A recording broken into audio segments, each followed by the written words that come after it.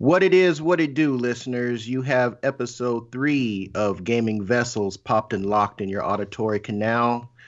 My name is Kevin, aka Shonuff71, and I'm here with my co-hosts, Trader Joe. What's up? Hey, what's going on, guys? And we've also got the Bay Area Terror himself, Dez. What's going on? Hey, Aka Nemo Cub. hey everybody. Thank you for tuning in for our third episode. We are going strong. I cannot wait to talk about games. Yes, games. And you know what? Episode 3, I've been thinking. I mentioned this a bit last week. We're just going to jump right into the discussion here. I am new to the PC realm as far as gaming. It has been something that I've been thinking about for a while, and I was finally able to put my resources together through some trades of getting rid of some consoles, getting rid of some games, and I was able to buy all my parts. Pretty much my only expenditure was my graphics card. My CPU, motherboard, and everything else was pretty much covered by my trade monies. And I got my rig together roughly end of February of this year. Real quick. I want to stop you right there, Kev. Real quick. So you're telling me that you're telling me and our listeners that you were able to completely finance your computer via trades. No, with the exception of the video card. Except for the video That's card. the only thing I paid. I paid Damn. out of pocket. So you literally went through, got some games, traded them in, and then was able to and consoles and consoles. Damn. Yeah. And it's all part of big thanks to Trader Joe for hooking me up, for letting me know what was going on. At the time I did my trade, GameStop was doing this insane trade in on Wii U peripherals, like extra, wands and pro controllers and all that. I've got two grand nieces and one great nieces and one great nephew, and I had overloaded on Wii U peripherals for them. So I had multiple wands. I had since the eldest was into Pokemon, not so much now anymore, but when that Pokemon Arena came out, I bought the complete kit with the game and the controller. I bought an extra controller for that. So I was overloaded with Wii U peripherals. Damn. That's really what really what paid for everything.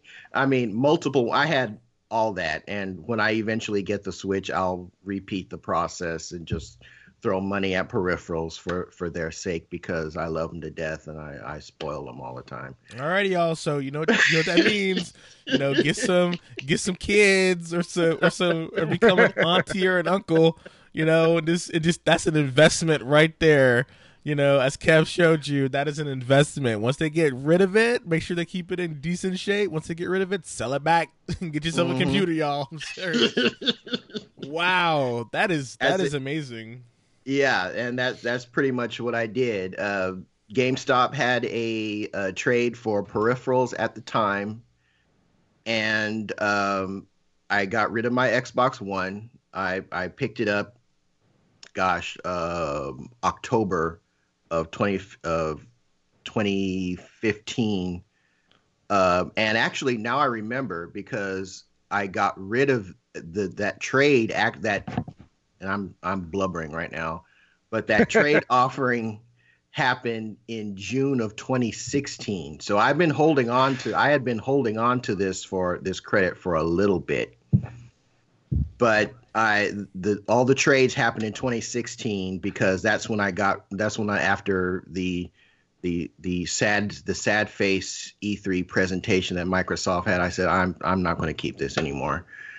So I got rid of that, got rid of the Wii U, got rid of all the games that I had for the Wii U, which typically hold a higher trade-in value, even if you're going to GameStop than everything else, other than what 3D. A lot of 3DS games hold their trade-in value, depending on what title they are. And just a bag full of accessories. And that's how I was able to pay for my components for my PC outside of the graphics card. Yeah. So, one thing you might want to let the listeners know, you were getting GameStop credit and then buying Amazon gift cards with it. So no, I wound up getting the eBay gift cards because okay. I forgot. This was after they took the Amazon cards out of the equation. They got rid of the Amazon gift cards, and actually the store that's closest to my home had gotten rid of its eBay cards. So I had to go to a store further away from my home, and I picked up some of the last eBay cards or eBay card that they had, because they sold them in I can't remember if there was one type that you could put money on, and then they had another type that had a set value if memory serves. So that's how I was able to do it. Put it together, and I've been pretty much enjoying it, and I'm a noob when it comes to this PC stuff. Total noob. My nephew, my eldest nephew, who's only like 5 or 6 years younger than me, so we kind of grew up more as brothers and as uncle and nephew. He came over the night I was trying to impress my grandnieces and nephew. I wanted to be the cool uncle and put this awesome PC together and show them, check this out, and we're going to play these games and everything. They pretty much knew more than I did as far as what was needed. And these kids are the eldest niece turned 9 yesterday, so we had her birthday. The little boy EJ, he'll be starting junior high this coming school year, and the youngest just turned 7. And they're just kind of listening to me and talk, and the little girl, the middle girl, she's like, oh yeah, I know what a CPU is, and I know what RAM is, and I know what this is, because she's studying robotics in elementary school. Oh hell no! What? Yes. What? She is studying robotics. There is a program through the Lego Corporation that sponsors introduction to robotics courses, and her school is one of the schools that is offering that program. So she wasn't exactly sure what the components were, but she could tell me what they did. Okay. And she's 9. She's 10. Gotta start them young. Gotta start them young. And I had a problem putting the thing together because it's micro ITX, and there's limited space to work in, and it's like, so my my eldest nephew came over later that night, and he's like, okay, we're gonna figure this out one way or the other. And we got it together. I went back to his apartment to download Windows 10, which took forever and a day, and the following day we got everything up and running. So I've often heard people who are either on one side of the fence say, oh man, PC gaming sucks because X, Y, and Z, and console gaming sucks because X, Y, and Z. And being new to the format, being new to the platform, I've come to the conclusion that neither one is good or bad. They just do different things differently. And one of the things, the key element that I'm using this PC for is gaming. It will never see a spreadsheet. It will never see a Word document. None of that. It's not going to be used for editing, audio or video. It is basically a console in and of itself. It will never do anything other than game. And I have to say that it has been a little bit easier then I thought doing the transition from console gaming, when I say transition, I mean adding another platform to my play rotation. It's been a little bit different coming from console, which everything is just right there, right there, right there. You want to go to your settings to adjust something, it's right there. You want to play a game, you just toss the disc in or you kick it off from your dash and you're right there.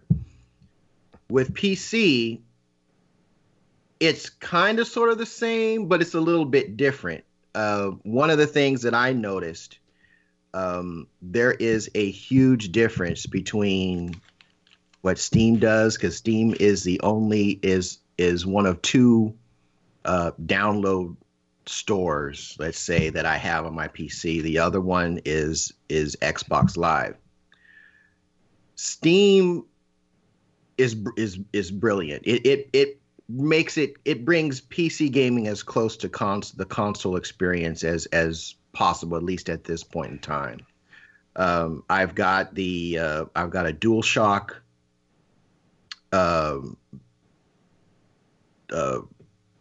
Gizmo. My brain's not working today. Sorry, folks. I've got the dongle. DualShock. Yeah, the dongle. Yeah, you have the Bluetooth dongle. It's available. Yeah. It's not really necessary to play DualShock on PC, but it's just a lot more convenient than having to pair it up with a Bluetooth receiver per se. So.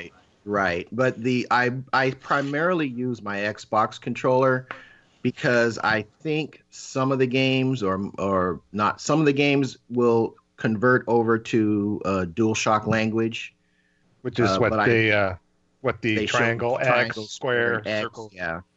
But all of the games on Steam, even if they're games that were designed for mouse and keyboard, default to the Xbox language, A, X, Y, A, B. So I primarily just use my Xbox controller. The one thing that I found very confusing is the Xbox Live app on PC. That thing really needs to be updated. It constant disconnects. You can only, at least when I first downloaded it, I'm assuming there was an upgrade at some point, but you had to first execute your purchases off of the Microsoft Store. Once you did that, it would create a link in the I'm calling it a link. That's not what it is, but it would create this section under your games library that you could then click on and play. Now that's not the case. If you just go to the games library after you purchase something, because I did that with Forza Horizon 3, you go to your games library after it's downloaded, then you can execute it. So they've made some improvements on that, but the Xbox Live app in and of itself is not very, very steady. So, it's a different experience. The purpose, my primary purpose for my PC, and then I want to open this discussion up to you guys. The primary purpose of this PC is to enjoy games from either last gen or previous gens, if I can find an emulator that kind of works that's not too, behind the scenes, that doesn't require as many behind the scenes changes. I'm going back and I'm playing last gen titles with smoother frame rates, 60 frames per second, or unlocked frame rates in most cases, 1080p, crisp graphics, all the graphic effects turned up to their max, or at least the max that was offered when they were created. Case in point, I downloaded Vanquish on PC, and I played that yesterday. Vanquish is almost like a brand new game. It looks beautiful. It has 4K, up to 4K assets. It's buttery smooth. It's 60 frames per second. Looks absolutely fantastic. I've talked about Bayonetta, but I've also been playing older titles like Split Second, which is in a weird way. they don't obviously the graphics are sharper, the frame rate is much better. I have no idea if it's running 60 frames per second or not. It's a much older title, but man, playing these older games at their maximum settings, even if it's an older title like Split Second, which was actually designed for mouse and keyboard, believe it or not, because when you start it, that's the default. If you begin the game you can't actually begin the game using your controller. You have to go to the settings and change it from mouse and keyboard. At least for me, it downloaded this little quick app thing, and then okay, there's controller support now. Okay, wonderful. And it's amazing. The crispness of those graphics was just fantastic. And I like using the PC as a means to revisit those old games and seeing how they were, quote unquote, meant to be played. And I'm loving that right now.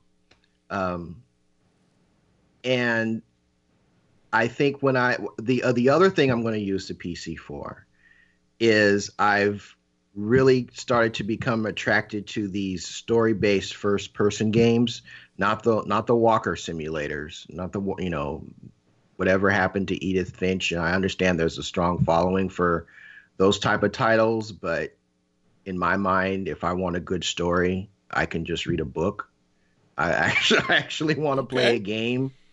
So I'm playing Wolfenstein, New Blood, and I'm thinking I will probably wind up getting the next rumored Wolfenstein on PC, and I already have Doom, and that's, that looks just ridiculously gorgeous.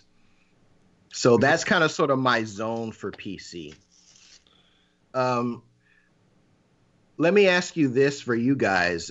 Joe, I know you've got a PC, and Des, do you have a PC that you can use for gaming, or are you still? I do not. I've been thinking about getting one for a very long time.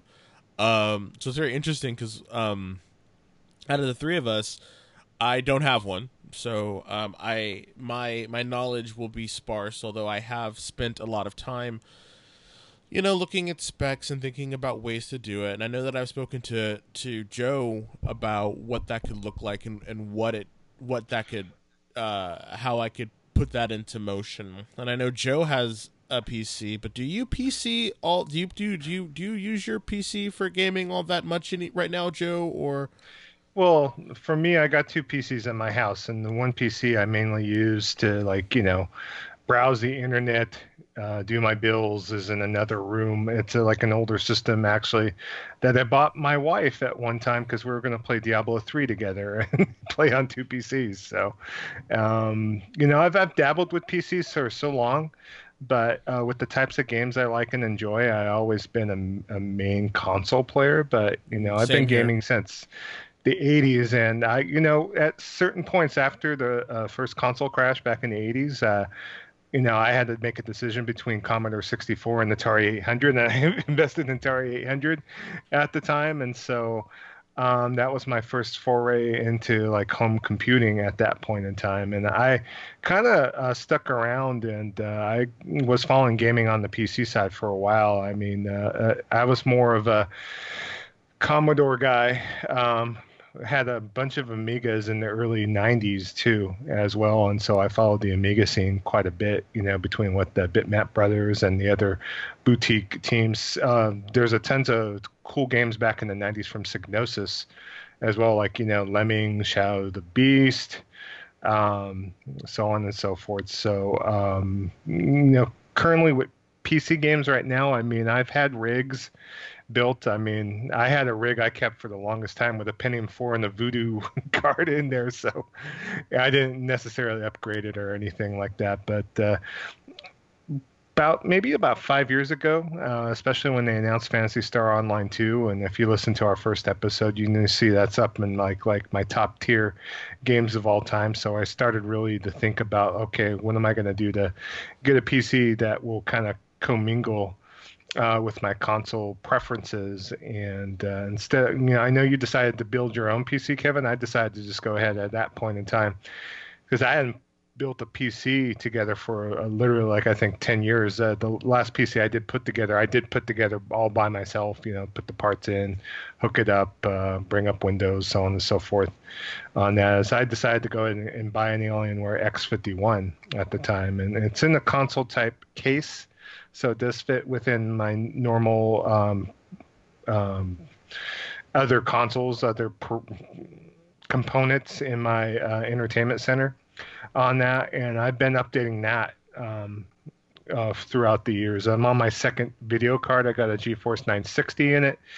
I'm not going to be able to upgrade beyond that unless I upgrade the power board on there. And I was debating about doing that, but I'm thinking it's probably going to be the end of the line with my X51 right now. And the thing about my X51 and my GeForce 960, I'm able to run most everything I want. It's just I'm not going to be able to run everything on the highest settings necessarily. But, at that point in time, I only had a 1080p TV, so it's not like I was going to push it to the limit. But now with my 4K setup, I think it's just a point of when, not if, that I will go ahead and take the time to invest and upgrade. But I'm going to probably wait for some good incremental increases and component power before I do so. On it, but just to kind of throw it off to you, Desmond, I'm thinking especially with a lot of these set-top boxes and whatnot. I know GameStop, I know that the Steam box kind of came and went, but if you were looking to get into PC gaming, and especially a lot of the games now, they support like a good array of different setups. I'm thinking you'd be able to get in without, especially if you don't want to run like, 4K with like super the greatest graphics mode. It's not like you need a double Twin Titan setup or something like that to go on it. So yeah, I'm thinking about it. I'm wanting to do it because I feel that as a primarily console player, I am missing out on a lot of independent games that are being produced, and I'm missing out on a lot of different game types that could be fun and enjoyable to experience. So the one thing that I feel is holding me back, aside from the cost, although I know that a lot of the components are coming down in price, and I watch videos and have read articles about putting together a decent rig for relatively cheap. Just it seems like a very daunting and time-consuming task. And so I'm just kind of like, I have on the one hand what Kevin did, and actually, saving up, putting it together, and really just like working on it. And then on the other hand, what you did, Joe, as far as just buying something that you could slowly, upgrade. Because like I am not computer savvy at all. I mean, I had an Atari, computer, and I played, Adventure and all that other shit on a computer. But once the Nintendo came out, I was like, all right, later for PC type gaming. I was like, it's console. So I've just grew up a console kid.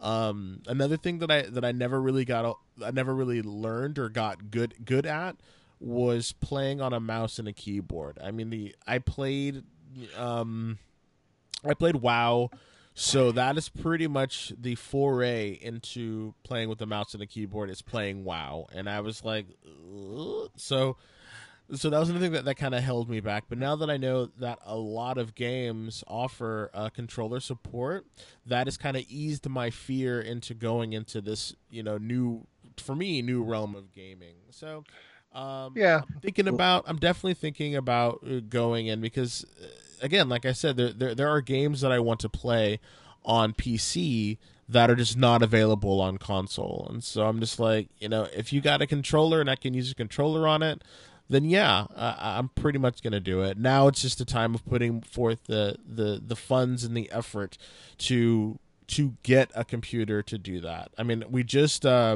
in my house, we just set up a game room. We got the TV. Thank you, Joe, for selling it to me. We No got problem. the TV in there. We got the couch in there. So we moved this stuff in there. So we're getting ready to hook everything up in there. And I'm just like, okay, now that I have a dedicated space where I can actually put a computer, a desktop, maybe it's time to actually do this and actually,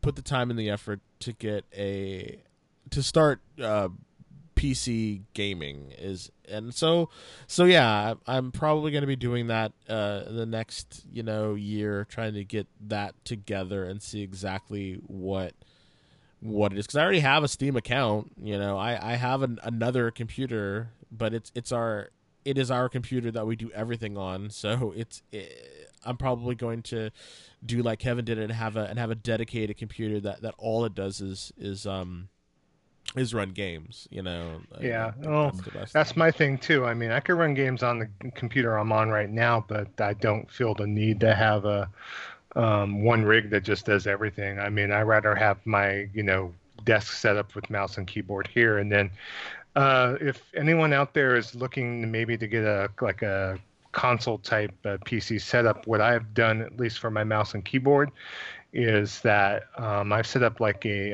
TV tray, and I get a big nice plank of wood that I slapped right on top of it. That kind of works as my desktop, and I'm able to actually put that up pretty easily, put it away pretty easily. So if I do need to use mouse and keyboard, it's steady enough so I could actually balance both a keyboard and mouse on there along with a mouse pad, just in case. And a lot of times too, like say if I have guests over, my PC's in my guest room, and so like if I need to get to the browser on my gaming PC, at least it's within reach, just in case if I need to use mouse and keyboard to do whatever, browse the internet, or do my bills, or bring up any of that kind of sort of stuff. And so that's probably like one of the easiest ways. I usually game in what is basically a camping chair, and on there I'm able to just get everything ergonomically kind of attuned. That way I can play with mouse and keyboard if need be on that. But I totally understand the reluctance. I mean, even myself, I have played other back in the 90s, I played a lot of Quake 3 Arena online, and I got used to doing mouse and keyboard and using that type of controller style. But it's like my going back to that style has been few and far between, and I definitely say that mouse and keyboard probably is more precise, but at the same time, it's just after a few hours, especially if you don't got a good ergonomic setup, it's gonna either rack you back or something to where you're not gonna be the most comfortable on there. That's why controllers kind of rule the roost, at least a little bit, especially with console gaming and whatnot. So there you go, folks. Yeah. DIY life hacks by Joe. and let me tell you this. Building a PC, at least for me, was highly overrated. Really? Highly overrated. Oh, wow. My mistake is that I went with a mini ITX build. I wanted a PC that would basically sit on my entertainment center and basically be a console. The problem is that, and I didn't, the most obvious one that I didn't even take into an account is that with that smaller form factor, you have less operating space. So because I haven't built a computer since 1997, not that it's changed all that much mechanically, but you really have to kind of sort of know what you're doing, particularly when it comes to wire case management. And this was my first build in a long, long time. And it was frustrating as all get out because I'm working with smaller components, smaller motherboard. The CPU, of course, is going to be the same size, smaller fans, all this stuff. And I don't have a whole lot of room to just put my hands and connect my hands to the connectors that I need to plug these wires in.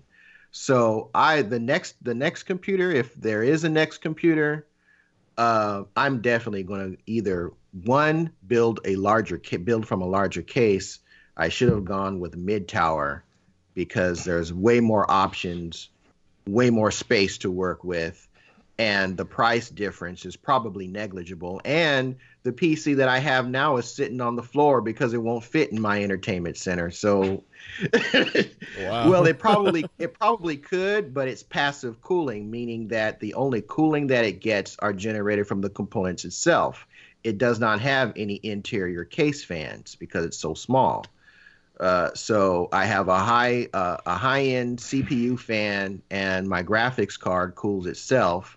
It's got a unique setup where it separates the CPU from the graphics card, so they're both basically cooling themselves and not adding to the internal temperature. And I have to have it seated vertically because yeah, it says you can play it horizontally, which is what I would prefer to do, but I can't even get it to sit on my entertainment center horizontally. So it's sitting up vertically anyway. So I should have gotten a larger case. Sounds like to me you might need a new entertainment center, but I know it's like Well, you know, Silly. it's yeah, I don't want to. I like the entertainment center that I have. Yeah. It's got room for a bigger TV. My consoles can sit horizontally, so I kind of dig the way it's set up. Um, but yeah, I would suggest Des, if you're this is just me, if you have little to no interest in building it yourself, go with one of the boutique builders. And there's plenty of them out there that do good work. You know, from Alienware to I've heard good things about Cyber Power, and then there's another one that I actually had considered a few years ago when I first started looking at this. Not Maximum PC, but anyway, there's a bunch of them out there, and you know, do your research like you would for anything else. And we're getting to a point now where these boutiques are able to build you a higher end product for cheaper than it would cost you if you bought the components yourself. Yeah, and Uh, increasing with the time and the effort taken into it, that is that's what I was thinking too. You know, Kev. I think you're on the right track. But our listeners out there, do you have any suggestions for me? Seeing as I seem to be the slow to change, not slow to change, but I'm like the last guy to get a PC.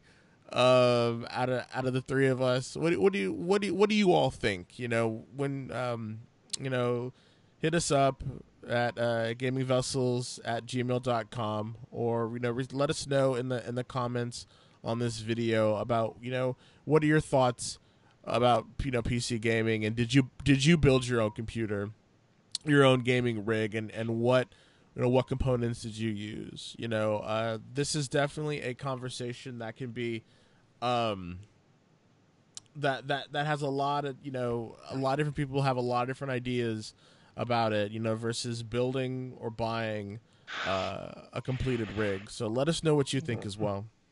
Yeah. Yeah, one of my reluctance of gaming on PC is just the fact that you can't buy physical anymore too. That's one thing that kind of throws me for a loop, you know. But maybe it's something I just need to get over, you know. Well, So what about that throws you for a loop? just for the fact I don't have a manual, I don't have a case, I don't have the ability to be able to trade it in if I don't want to play Oh, it so anymore. that's the main thing. It's harder to flip digital content. Well, actually, I don't think you can at this No, point. you can't. So, you know. You know, you're kind of stuck with it.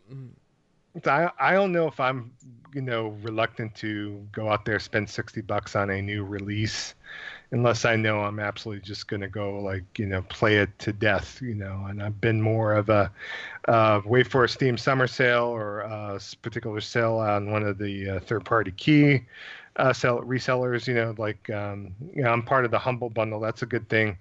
There's a Humble Bundle monthly thing that comes out that's like $12 a month that basically I get, like, you know, 7, 8, 9 different PC games per month that just, if I want to just sit down and game with my PC, I mean, the ability to game on nickels and pennies, is there, especially if you're digging into like, older content like Kevin's been doing on there. You could pick up games for $5-10 and like have a good old time, so it just depends as far as I want to look more for the PC, especially nowadays. Last few years, there's been a lot more Japanese publisher support, especially with the PlayStation 4 supporting the same architecture as a PC to port games easily between console and PC. That you're seeing a lot more traction on the PC for previous, Japanese exclusives, where you're seeing these games coming out on launch day on both the PlayStation 4, PC, Xbox, One, that kind of thing. So take Tekken 7 coming out next week as an example. Tekken 7's coming out on PC on launch, and I think that's probably the first time that game's come out like day and date on PC. So I think it's a good sign. It's a good sign for PC gaming in general, especially if you just want one box to run everything, so. Yeah, also you can't forget. Like I'm on Kingwin.com, which is they sell game keys and CD keys, and not CD keys, but app keys and gaming keys. And I've had nothing but success with them. My problem, also kind of like with you, Joe, is that oftentimes for new titles, even going through something like Kingwin or CD Keys, the discount on a new game is still more than what I'm getting going through Best Buy or Amazon for a physical for the same title physically on console. So I still feel that if I have the choice of paying $60 for the PC version of game X, same game on console with a 20% discount, I'm going to go for the 20% discount. Yes, I'm missing out on frame rate. I'm missing out on graphics upgrades, true enough, but the differences between the two, at least for me, particularly now that I'm still gaming on a 1080p set, are not that drastic that I need to give up that extra money. I mean, that's just me. And the reason why we don't have physical on PC anyway is because the pirates killed all that. So I know. I just remember the days of getting like Amiga, like big boxes with like T-shirts and art books and all sorts of other stuff. It was kind of cool to collect those at the time, and it kind of sucks that there's no physical presence for PC. But I guess if you really want like to go and get a collector's edition, they're still out there for games that are also coming out on PC. I know Shadow Warrior 2 has a PC collector's box out there, so it just depends on what you're looking for and depends on what you want. So. Mm-hmm. But it's fun. I've been really enjoying it, and I've been digging my usage of it thus far. So, if any of our listeners are thinking about making that jump or thinking about jumping into the realm of PC gaming, I would encourage you to do it. Do your research, get the best components that fit within your budget that you can, or because they're all good.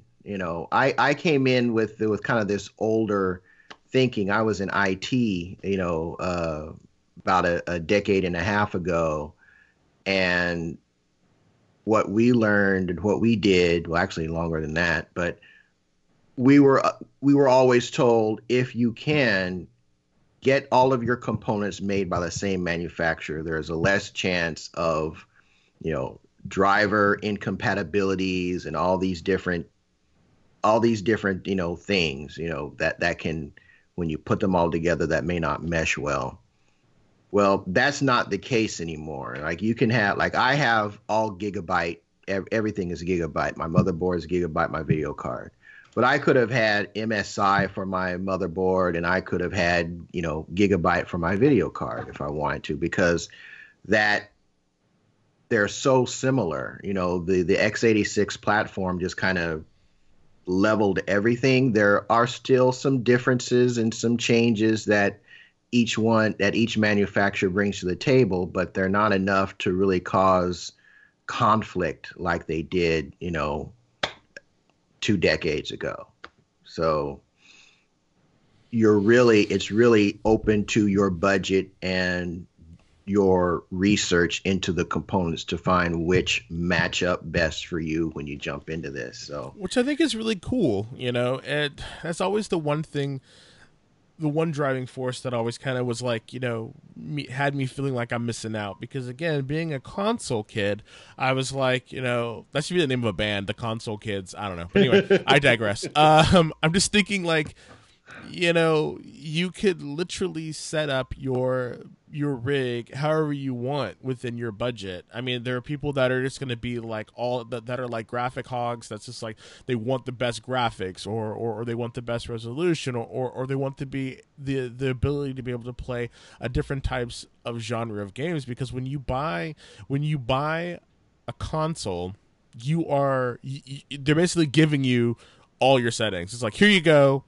It's a product, It's like there you go, and you're just whatever specs they have, whatever specs they do, or whatever specs they put on it, you're kind of limited to it. With PCs, you don't have that. You're able to change it up. You're able to do almost any kind of configuration you want. Because for me personally, I like graphics. I like that, but for me, the graphics are not the selling point. For me, the reason why I'm getting a PC, or why I'm probably going to get a PC, is because I'm missing out on a whole slew of games that I just can't play, or that are just not on the console. Whether it's MMOs or RTS or now first person shooters or third person stuff, or RPGs. It's like it's a whole slew of indie games out there that I'm just not able to play, and there's no reason for that, especially with PCs being I want to say as affordable for as much as you can throw at it. Yeah. So I'm excited, and hearing Kev go through all his stuff, and then Joe with his, I'm kind of like, all right, I think I'm gonna do this. Oh, I'm thinking more of looking for the PC as being a valid avenue for gaming for me. I'm trying to make a concerted effort, especially since Kevin threw his hat in the ring, and you're thinking about throwing your hat in the ring too. I mean, all I think it will take is just one game that I'm going to play on the regular, and maybe Destiny 2 will be that for me, but we'll have to see when that port comes out. I'm also kind of interested. I've been watching some YouTube footage of PlayerUnknown's Battlegrounds, I believe, was what I've been checking out a bit, and I'm just looking for something to kind of sink my teeth into. It's just, there's, especially with so many platforms, so many different avenues, and so little time, it's like just trying to find the time to game on everything that you have, or where you want to, dedicate your time more towards, that kind of thing. So, yeah. Oh yeah. And just for me, I'm a console kid. I'll always be a console kid. If that's just what I enjoy. I like everything just kind of like being in that box. If I want to go online, I know I can create a chat room or join a chat room, and it's just there. It just works. Everything is all presented to me in one package. I really do like that. But I'm kind of a graphics enthusiast, and I'm a frame rate enthusiast, particularly when it comes to my action games. And having played Bayonetta and Vanquish on PC with their either 60 frames per second or unlocked frame rates, it's almost like the game is presented brand new to me. And I'm able to experience a game that I played last gen on the PS3 or the Xbox 360, and I'm seeing it in a new light. It's like I wear glasses, so it's like I had dirty glasses on before, and my experience was great because that's all I knew. that's all I had access to. But now that the dirt is cleared from my lenses, I'm seeing, I'm seeing these faster frame rates and these shadings and these anti-aliasations and God ray effects that I didn't see before, and it's like, see, and that's what I'm scared of. I'm scared I'm going to be seduced by the. I'm scared I'm going to be seduced by the PC, and it's going to be like, look at this. It's amazing. It's beautiful. The crystal clarity, the gaming. Look at how fast it processes. It's like, and I'm like, no, It's like, but death the by thing is, temptation, as long as you're still focused on the game, it's when you start looking and fall in love with the numbers and what your rig can do, and you really don't care about what game you're playing. It's, man, I'm getting 130 frames per second at 4K, and you drop $8,000 in your rig, but you're not really playing the game. You're just studying numbers. Yeah, that's when the problem comes in. Yeah. As long as you're just enjoying the game, man, that's all that it means, dude. Yeah, it's like being a car enthusiast and not like actually taking the car for a drive. You're just like constantly just getting more performance out of it, kind of thing. So.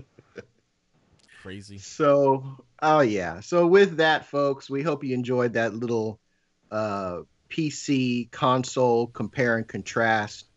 But right now, we're going to hop into the news. So, Trader Joe, what you got for us this week? Got a few things, and I'd like to give good thanks out. We usually get our news from DualShockers.com on there. That's a good multi-platform site that kind of has a little bit more niche stuff at the same time, kind of covers a good general basis of all the news that's out there.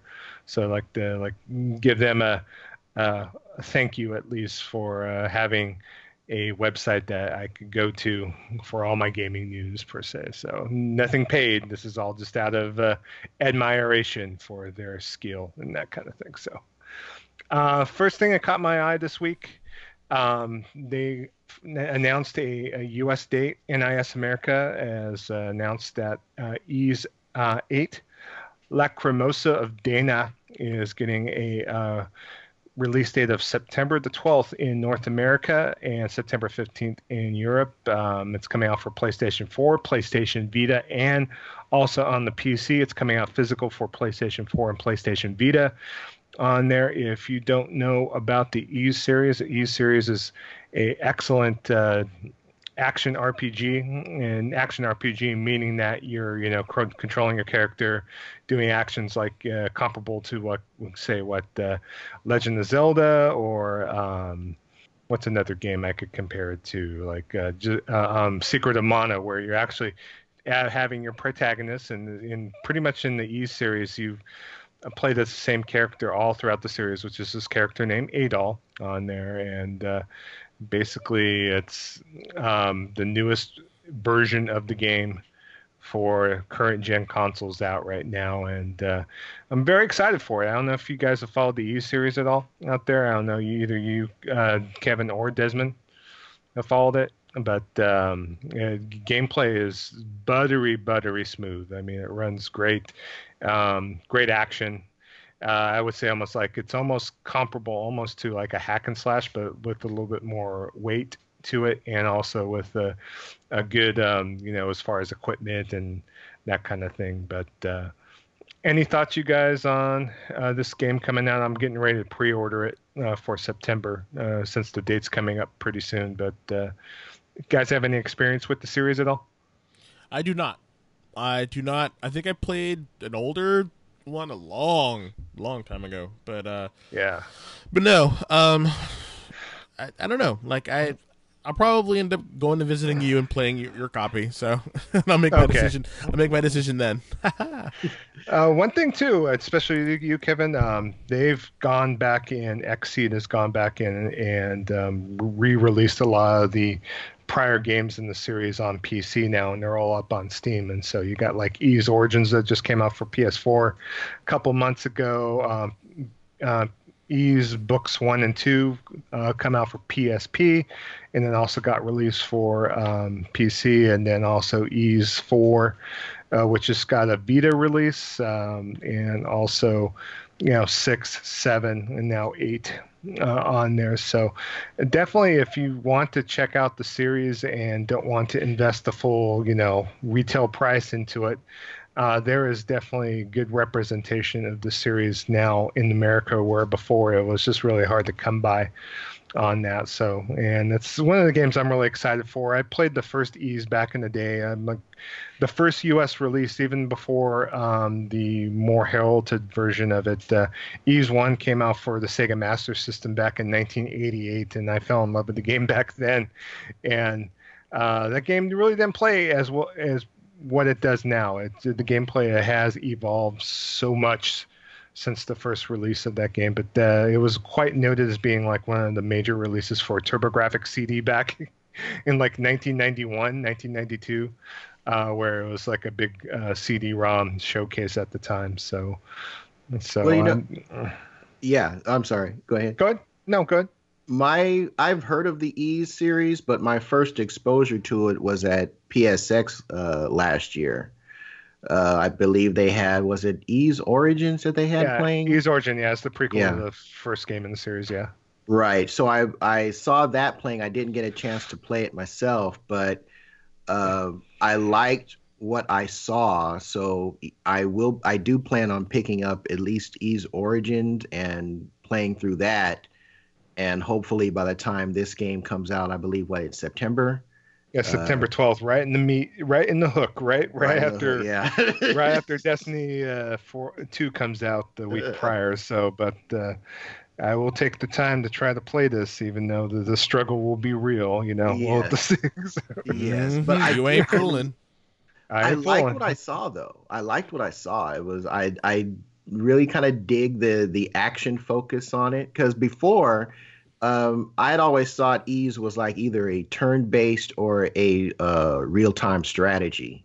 No, it was never either of those. Back in the day on the Master System in Ys 1 and 2, the combat entailed not with you swinging the sword, but just like moving your character up and trying to poke your enemy. That's how the combat worked back in the day, and it was something to get really used to on that. But as soon as they added a button to swing a sword, it kind of went from there, where they've evolved the combat in the series quite a bit. So imagine if you're on a 3D field and on a map, kind of like Secret of Mana, and swinging a sword, and you're having a couple people along with you that you can control, AI characters that you can control that are in the combat. Kind of similar to Tales, but at the same time, where you're not going back and forth between loading screens to do your combat, actually. So it's kind of comparable to that, where you're actually not going into a like side-scrolling, like left to right combat situation, where you're actually just fighting out in the field proper. So game just has been kind of the like a unheralded Japanese tradition in a way, because this game is has its roots back in the PC on back in 1985 in Japan. So I mean, this series has long been in the background. It's one of Nihon Falcom's main titles, so I'm definitely looking forward to it. So oh yeah. All right, and next thing I have, we were talking last week about comments about some people were hoping that Scorpio will not hold back games because of the fact that the other consoles might not be able to handle the full graphic capacity of the Scorpio per se. There was a interview with Andy Tudor, creative director at Slightly Mad Studios, which is going to be releasing the upcoming Project Cars 2. He made a statement saying that if it's up to him, saying that we may go higher resolution on the Scorpio compared to the Pro, or we may keep it lower res but increase the detail. Again, it's too early to say, but if we can do something extra on the Scorpio easily, we will do it.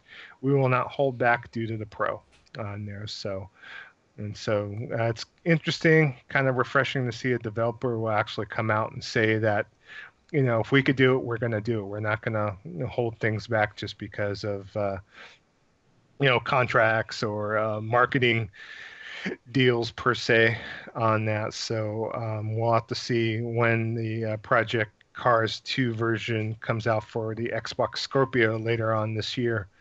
On that, it will be out for both PlayStation 4, PlayStation 4 Pro, Xbox One, the Scorpio, and also on the PC.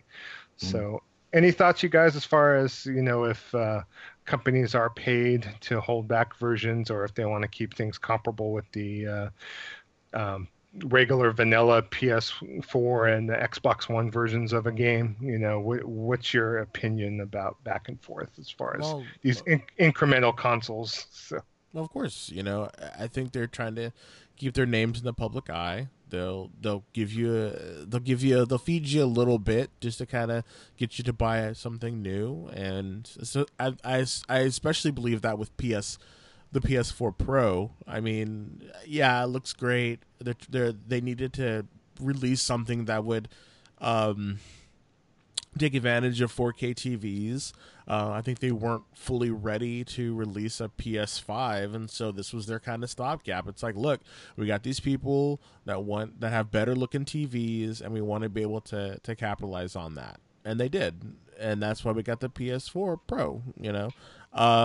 Scorpio, I think, is trying to do a little bit. Push the boundaries a little bit more, but I think the problem that the Scorpio, in my opinion, the problem the Scorpio has is I think they don't know what they are. Like what are they trying to do? Like they're built by a computer company, and all those games can be played on a PC. So it's like, it's like, do we need do we actually need the Xbox? Do we need the Xbox Scorpio? Like, what? I mean, I think they're trying to hit a niche market of gamers that don't, or people that are gamers that don't want to invest in an actual PC, so they're willing to get a console. And it's like is that something that Microsoft can continue to facilitate? Because from what I understand, Microsoft doesn't really make any money off of the Xbox right now. It's like so it doesn't seem like it's necessary, for Microsoft to have a Scorpio. But again, if they're trying to catch people who are not wanting to buy a PC, then I guess that's what they're trying to do. I guess it's for the console kids, I guess. Yeah. Microsoft does make a lot of money off of Xbox Live, though. Oh, that's true. I can't remember the last figures that they mentioned, but with their gold subscriptions and downloadable content and digital only purchases, they make boatloads of cash off of Xbox Live. The Xbox console as a whole, since they quit releasing their physical numbers, I don't know.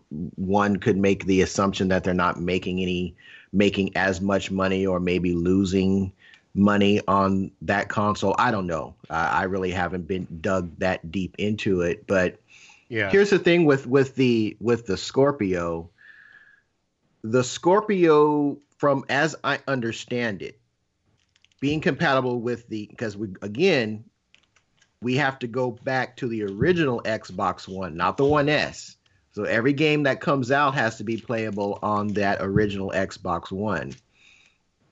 If a game is developed by I think they call it Universal Windows Program, or UWP, it makes the transition between the original, the One S, and whatever the Scorpio is going to be called extremely easy. I know that at Digital Foundry had mentioned that Forza 7, it only took 1 day to transfer the assets as created to be able to run on the original Xbox and have it, 4K assets, 60 frames per second running on the Scorpio. And it took 1 day or a little bit less than a day, which is pretty cool, which is actually amazing when you think about it.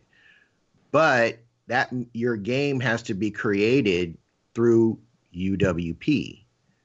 How many games, particularly multiplats, are going to be developed through UWP? I don't know. That's one obviously all the first party is going to be developed that way, and I think there might be a deal with uh, um, the people that are producing Shadow of War. I think maybe that might have been developed through UWP. I'm not 100% sure because that's going to be a play anywhere game, as I understand it. Yep. The other question the other thing you have to say here is both consoles have the same chip. They're both running Jaguar. The Scorpio's Jaguar is far more customizable than the one in the PlayStation 4 Pro. That's obvious on paper. But I'm not 100% convinced yet because we really haven't seen anything running on the Scorpio as compared to the PS4 Pro. Are we just some of these descriptions of the PS4 Pro is holding this back or Scorpios is going to be just demolish it? How much more better is are these games going to be in comparison to the Pro? Yes, I'm sure there's going to be some light effects, maybe some differences in shadows, maybe even some differences in frame rate. But Digital Foundry released a video maybe a couple days ago with regard to the debate whether the Scorpio was holding back or if PS4 Pro is holding back the Scorpio. And they basically said, look, they both have the same CPU. The bottleneck is not in the GPU. When it comes to frame rate, it's in the CPU. Yeah. They both have the same CPU. What you're seeing as Destiny 2 not being able to run at 4K 60 frames per second, that the PS4 Pro is not capable of it, they're saying, guess what, folks? It's probably going to be the same case for the Scorpio because they have the same CPU. So, unless all these games, unless Microsoft just empties the vaults and says, okay, all you third-party developers develop everything through UWP, I don't really see the difference between a Scorpio third-party game and a PS4 third-party game being really all that vast. Yeah, I don't know. We'll have to see, but some folks are talking about it's like Destiny 2 on Scorpio and playing it on PlayStation 4 Pro is like playing it on the 360. No, I don't believe that. It's not. So. That's not the case. So I just love the fact that Digital Foundry in the last few years have become so invasive in our talking about performance and games in general, as far as being able to, but where before, people would notice these things, but not to where they're looking at, bullet points on each side. Oh, this version's better than this version, or get into like fanboy discussions, that kind of thing. And I had no problem, giving credit where credit's due on there. So I don't care if the Scorpio comes and just knocks everyone's socks off, I hope it does. Yeah. I hope personally, I hope it does, because when it comes to, there are some games on the Microsoft platform, and I'm like a broken record. I'm going back to the OG. Yeah, I know. There are some games that are under that Microsoft developed umbrella that are absolutely fantastic, and I would like to see them return, if not giving me remasters of those games or sequels of those games, at least give me IPs of equivalent creativity of those games, diversity. No one is saying that Halo has to end so Crimson Skies can exist. You can have both of them. That's all I'm saying with regards to that. And I really want to be able to say, you know what? After E3, I think I need to go pick up, we don't know what it's going to be called, a Scorpio, because man, they've got this, and this coming. I've got to be able to play those games. So yeah. All right.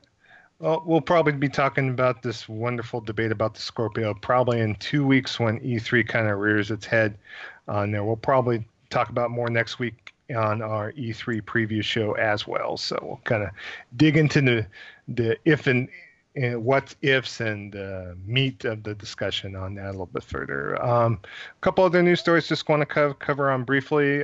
We kind of had some excitement. Capcom has announced that they are porting Monster Hunter XX Double Cross to the Nintendo Switch on there.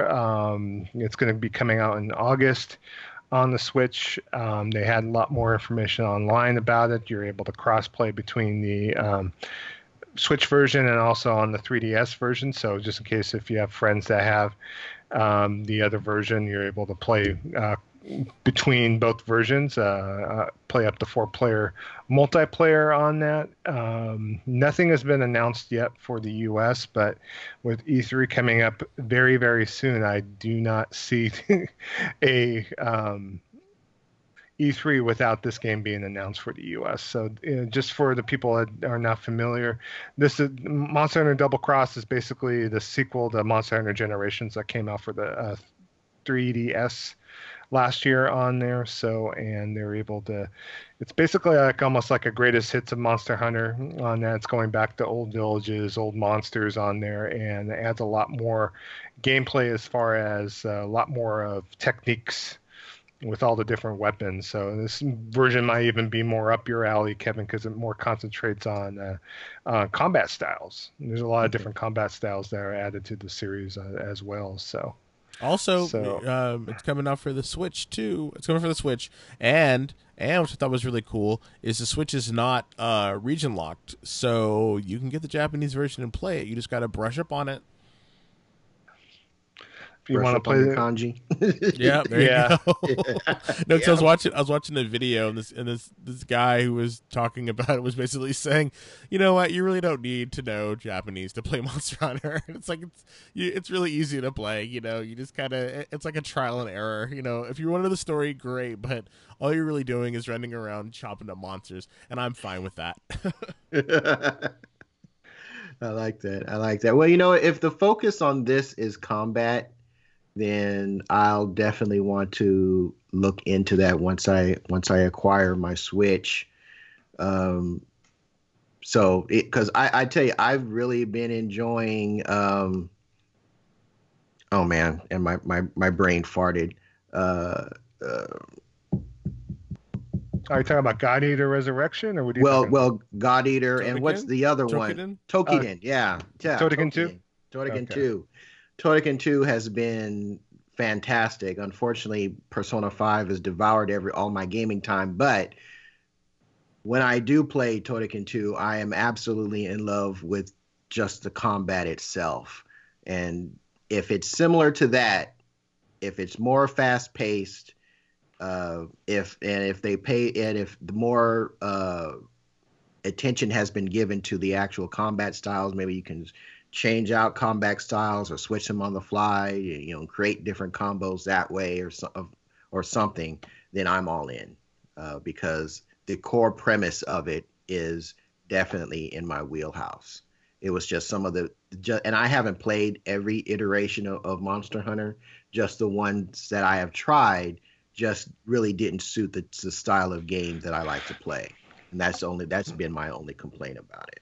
Yeah, problem is that it takes a while, Kevin, when you play Monster Hunter. I know you've dabbled in it, but you have to get some hours in before you're able to really get into the high stress, high value combat situations on there. And I know you had reluctance previously to, you know, do the farming, farming for weapon parts, you know, as far as monster parts to build different weapons, or, you know, go out in the field and just like, you know, get a bunch of herb and get a bunch of materials, go on a material run, that kind of thing. Where I thinking this game, especially because of the fact that it opens up some of the gameplay a bit with the different weapons and talk about different, combat systems with the weapons. It's just it's been kind of eye-opening for Monster Hunter enthusiasts out there with the cross and now double cross versions coming out. But We'll have to see. We'll have to see. I'm definitely going to pick it up.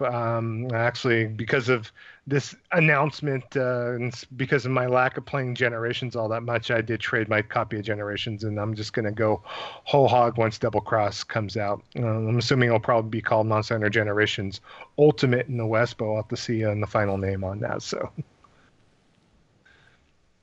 And last but not least, another game that we talked about a little bit last week got a full announcement, and that would be Far Cry 5 from Ubisoft on there. They finally unveiled it fully just a couple days ago on Friday on the 26th on that. So basically what the game is about is that you are fighting white supremacists. That's basically what the game is about. And you can customize your character, which is a first for any Far Cry game. You can do your race, your sex, all that stuff. So I feel that it's gonna be a lot of, because it's like literally you're fighting a white supremacist group. It's what it seems like. There's gonna be a lot of black folks running around, a lot of black characters running around killing folks. I'm just saying. I don't know if they're calling it quote unquote white supremacists. They're calling it by a doomsday cult, a religious cult of some sort. But if you look at the iconography, it looks like they have like these weird crosses and stuff on there, the white crosses and stuff. I'm like, come on. You guys are like really not trying to hide it at all. Not really. It's like, basically it's like you're fighting against David Koresh and the Branch Davidians basically in Montana. So it's kind of the game I kind of envisioned, because a lot of people were thinking it was like a Western based in like the 1800s. Nope. And obviously nope. No. So wow. Kind of reminds me of Preacher a little bit, the TV series and the comics series as well, a little bit. Yeah. Obviously in the same type of setting, but definitely take a look out there. They have vehicle combat too, and talking about where you're able to fly planes, I believe, and just the combat. It's right in that Far Cry wheelhouse as far as what I've seen before. As far as I know, there's a beast in the game too you have to fight against as well, and also I think you're able to actually get your own pet too as well. It kind of brings over some of the stuff from Far Cry Primal on there. So yeah, you can hire. I guess you can hire animals to do stuff for you. Like you can hire a bear to kill people or something. It's just I don't know. I think that's what it was from. I was listening to someone talking about it. It could be a different game, but I think it's in this one. It's supposed to be very. No, it was this one. Yeah, yeah. You could hire animals. Yeah, to like go and like. I don't know people. what you pay them, but I have to see. Maybe he's a descendant from the guy from Primal. There you go. Because that's basically what he did. Whatever. He tamed them, and then he controlled them, and you can send them out and kill them. But yeah, bizarre. It is bizarre, but it's very Far Cry-ish, and I'm actually looking forward to this. One of the things that a lot of people, at least in the on the YouTube space, I follow a guy, and he's been very, very much involved in the Far Cry series, going all the way back to the first game. And he was talking about, oh man, it's crazy when it's great. We finally get a game. And he was talking about some of the religious overtones in the game. Mm-hmm. He's like, we get a game where we can bring some church up in this, and they do this. And Me personally, I am a Bible believing, Christ loving Christian. I profess that from the highest mountaintop, and I'm willing to talk to anybody about that. But one of the things that I appreciate about how this game seems to be going is that we as Westerners, whether we're believers or non-believers or a part of a different religious belief system, we have it's fine when we're gunning down, brown-skinned, turbaned people in another country, but it's completely different when we're going to be gunning down people with less melanin and professing a quote unquote religious belief that is either similar to our own or not as foreign to us as Westerners. And I'm looking at this and I'm saying it's a game. It is just a game. I saw a little bit of a blurb from the lead director of this and kind of the genesis of the idea for this particular title. And he mentioned that, he grew up, in the Cold War, where there was fear. The Russians are going to come and get us. And, then there was the fear of the before. You're talking about how he grew up, his parents, and the environment that they grew up in, where there was the commie inquisitions that were going on in Congress, and blacklisting actors because they thought that they were linked to the Communist Party. And then, from there, moving on up to Y2K, and everybody was, when it turns to year 2000, all your computers are going to go crazy and you're going to lose all your money. And then from there, all the way now to what we have with the rise of Donald Trump as president. And all of this, if it's done right, it could be a very interesting critique on the boundaries or the emphasis of fear that has taken place throughout all the different stages of modern Western, particularly modern Western American life. And I as a Christian do not I don't see a problem with this. If for me, let's face it. Unfortunately, a lot of us that have professed the name of Christ have done some really shady stuff. I can remember reading about those black pastors having their churches burned down by some guys in white cloths, and they, on Sunday morning, they were quote unquote worshiping the Lord, just as the people in those black churches that they had just burned down the night before. So it has nothing to do with being a critique of the religious belief. It is a critique of utilizing a belief system, twisting it and contorting it to your own biases and bigotries and hates toward another section or another group or another organization of people, and saying, hey, we're doing it because I read this obscure text in Jeremiah 3 that you take completely out of context, and you take completely out of the historical context that it was written in, and you try to apply it to fit your own biases and hate. So I think if this game does it right, it's going to be a fantastic critique of modern Western fear-based mongering. If that makes sense. There you go. I don't know. I think you're having high hopes. I played Far Cry 4 to its completion, and I said if it was done right. Yeah, and I don't know. To me, I don't know. It should still be good. I enjoyed the game quite a bit, but I remember fighting against Pagan Min, and it was basically in Tibet. That in the end, the good guys and bad guys, all it was doing was killing a lot of the bad guys still. So, in the whole religious struggle at the end of that game, there was just blood being poured and just like indiscriminate people getting killed and just, GTA type mayhem kind of thing going on. And so, it'd be great if they have a more a better narrative and more in basis, like say maybe if instead of killing the members, that especially since you're a police officer, whether you could arrest them versus just outright just murdering fools left and right. It just depends on how they're going to set up the gameplay and that kind of thing. So, and being that it's Far Cry, and then it's probably just going to be about shooting fools in the end. All I know, I'm gonna make my black undersheriff, and I'm killing everybody. There you go. There you go. I'm living out my Nat Turner fantasy. Well, the protagonist in the game is called the father. His name is Joseph Seeds. So Be prepared to go head on with Joseph Seed, and obviously and the children.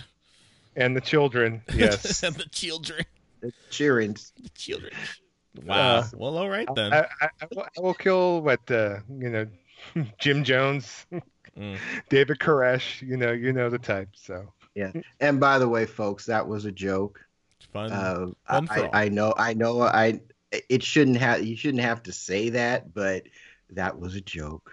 Okay. I have no intention. I don't have those type of fantasies. It is a game.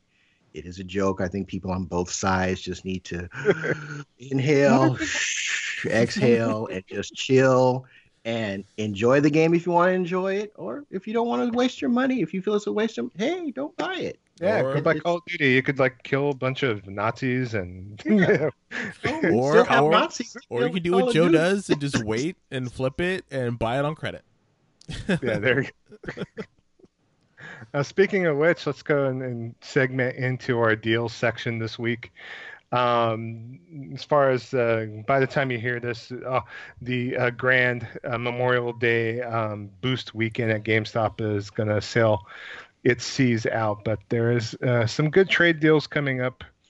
At least I don't want to be like GameStop spokesman per se here, but it seems like as of late, Best Buy, other retailers haven't been really coming with a lot of good trade deals or any sort of deals whatsoever. But there's going to be a 40% trade boost towards either MXGP3, Elder Scrolls Morrowind, or Final Fantasy 11 Stormblood starting tomorrow on May the 29th on that. And that will be going on at GameStop for a good few weeks, so you'll be able to take a chance of it just in case you want to trade up to either of those games, all three of those games, I should say, so on that. So keep an eye on that. Also take a look too this week because Target has Prey for $40. So just in case you've been wanting to check out that Bethesda game on that, it's gone down at the suggested manufacturer retail price ladder, quote unquote. Usually if you keep your eyes out within the month and a half of a game being released, usually you'll be able to see it going down to at least $40. And for the people that have Gamers Club Unlocked or Amazon Prime, especially Gamers Club Unlocked, because that's good for any games you buy, you'll be able to get the game even cheaper per se. So, but we don't advocate one retailer over another. It's whatever you could get the games at the cheapest is the best, right, guys? Yeah, get your deals. Absolutely. Get your deals, people. Yeah, this last week of weekend of trading, just in case if you don't know, GameStop usually has what's called a boost weekend, where they up the trade values one weekend per month, and then basically you're able to reap the benefits from it. And that could be not only for games that you might own, but games that other retailers might have for lesser prices. So, if you really want to dig into the meat, you're able to buy games for $16, $20, and go trade them in at GameStop for $37, $40. You're bound to be able to get some credit, or game for pennies on the dollar. Oh boy. But awesome. Yeah, that's pretty much why it's in my MO, unfortunately. But a lot of that stuff can be found on the Cheap Ass Gamer forums. There are other forums on there. There's a good forums on Reddit too, talks about that. But if you really have the time, I really don't have the time, but I still find enjoyment to get my game library all lined up in a row, just finding the time to play what I have. That's the whole thing in a nutshell. So,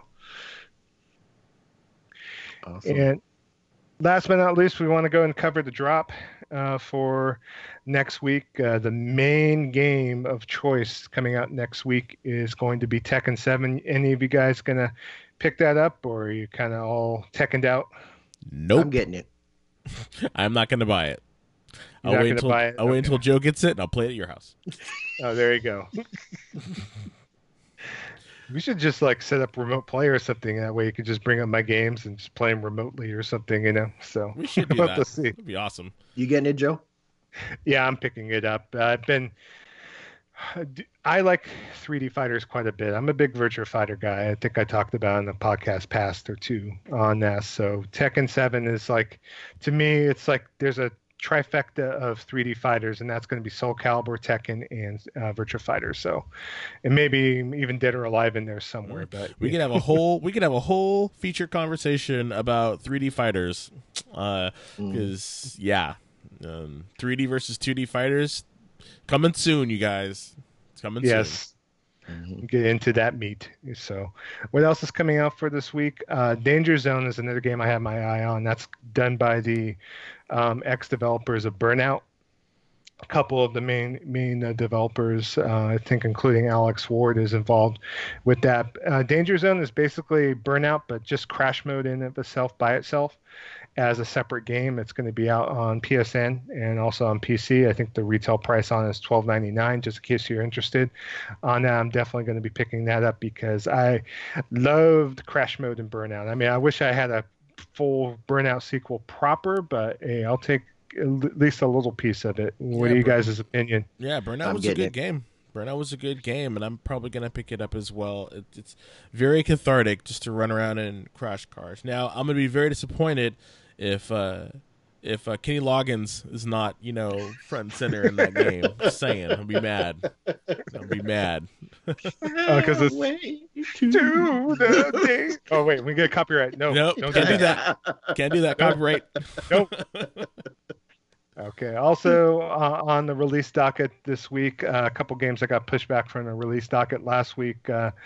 Last Blade for PS4. Metal Slug 2 is also coming out for PS4 as well next week. So more Hamster Corporation Arcade Archive series games coming out for sure. I know Last Blade was supposed to come out last week. So also I think World Heroes 2 came out last week. So if you're down for some Neo Geo games, for sure, check out the Arcade Archives on PSN for sure. That will give you mucho enjoyment. Also, there's a game that was released previously for Nintendo DS before called Lock's Quest. It was a kind of fun, unique, like puzzly action RPG that's going to be making the foray into current gen right now. It's going to be out for both the PlayStation 4 and also on Xbox One. So definitely take a look at that. That previously was a THQ release that got picked up from the company that pretty much picked all up of THQ's IP on that. I'm trying to remember what's the name of that company. Damn it, it's not Volition, because Volition's Saints Row, but help me out, guys. I don't know. Sorry. Deep Silver? I don't know. Yeah, it's associated with Deep Silver. Yeah. So I don't know. Let's see. Oh well. Can you edit? No, edit, right? No. Edit. If you remember, post it in the comments, and that'll jog our memory. So if you know it, let us know. Oh, I know it. It's just crack internet research staff has to sit here and poke at it real quick because I'm an old man. So. Anyway, we don't need it now. We can get it later. Yeah. Okay. And last but not least, let's cover what's going on the Xbox side too. Let's take a look. There's a couple interesting games I saw on that side of the fence too that's coming out. One game is called Crossout, which is also out on Steam already on a early release. It's a MMO, but it's a post-apocalyptic MMO action game. So you'll be able to craft your own battle machines from dozens of interchangeable parts, ride them directly into combat, and destroy enemies in explosive PvP online battles on that. That's also been out for Steam for the last couple of months, it looks like, here on early access. So if you get on the Xbox side of the fence, definitely check that out.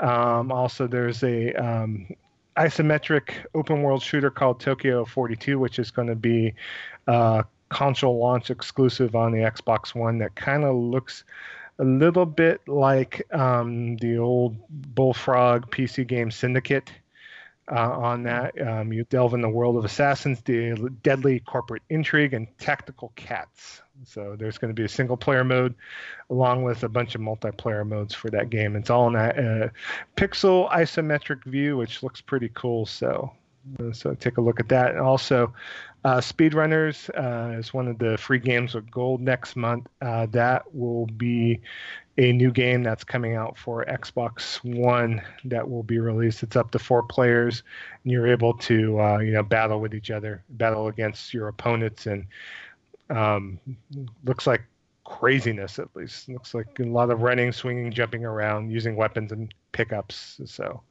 definitely take a look at that as well. Also, they do have a console exclusive for a game called The Culling, which looks like a battle royale type of game, which is like, basically arena, like, 16 people start and only one person is the victor kind of thing. I know that's like the H1Z1 or the what's the other game on PC that's kind of like that? Desmond, I know you probably might know. So don't know. Don't know. This looks like it could have its roots from like Manhunt. A little bit, yeah. Wow. It doesn't appear to be a stealth-based game. It looks no, like it's basically straight up action. Beat your opponent with a pipe, with an axe, with whatever you need to beat him up with. But it's all player versus player, mano a mano on there. So it's like basically whoever survives at the end is going to be the winner. So wow. Winner, chicken dinner. Yes. Virtual Blood chicken and dinner. Yes. Or the loser might wind up as chicken dinner. You never know. It depends if your character's cannibal. Hopefully you can be able to put that in like a slider, cannibal slider. Cannibal slider. Okay. Moving right along. So that's pretty much it for the drop, though. So. Well, all right. And with that, having mentioned cannibalism and a few other not so nice things that people have done to each other. Yeah.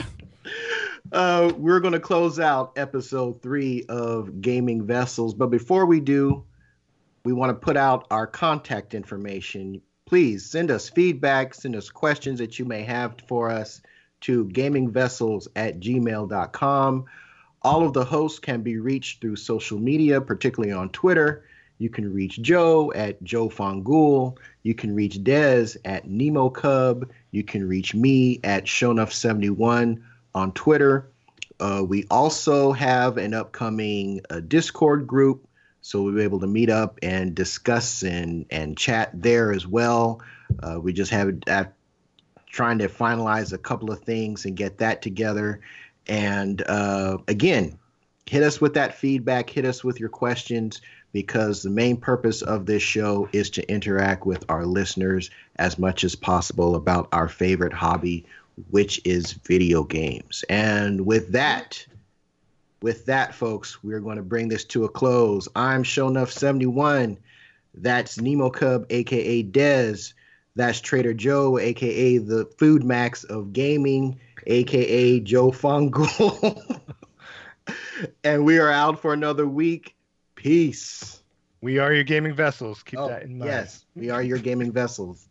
Bye.